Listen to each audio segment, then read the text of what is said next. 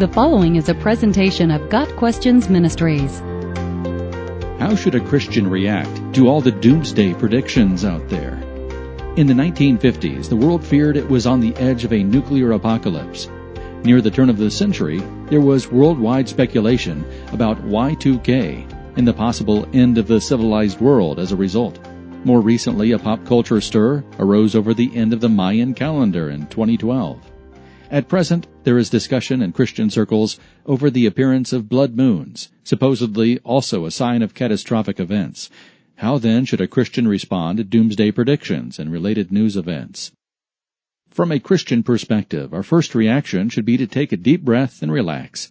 At some point in time, this world is going to end. Christ will return at the time he is prepared for. And yet, every single person on earth is a split second away from a personal doomsday right now. Heart attacks, war, accidents, and such can bring us face to face with our Creator more readily than a global catastrophe. Whether the end times are right around the corner or a long way off, we are called to be prepared, not panicked. The vast majority of doomsday predictions are pure speculation, myth, or uninformed hysteria. Even the Mayans didn't think of their calendar cycle as predicting the end of the world.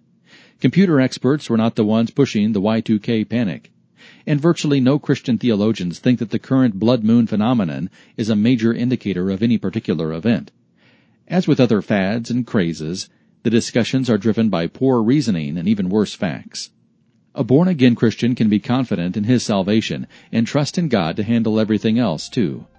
We are told that it's possible to read the signs of the times, Matthew 16, verse 3, but also that it's impossible for any person to know for sure when the end times will really occur, Matthew 24, verse 36. Rather than focusing on dates, disputes, and rumors, we ought to concentrate on bringing the gospel to as many people as possible. The ship is going down, but before we worry about how and when the end will come, we need to get more people into lifeboats and life jackets. Got Questions Ministry seeks to glorify the Lord Jesus Christ by providing biblical answers to today's questions. Online at gotquestions.org.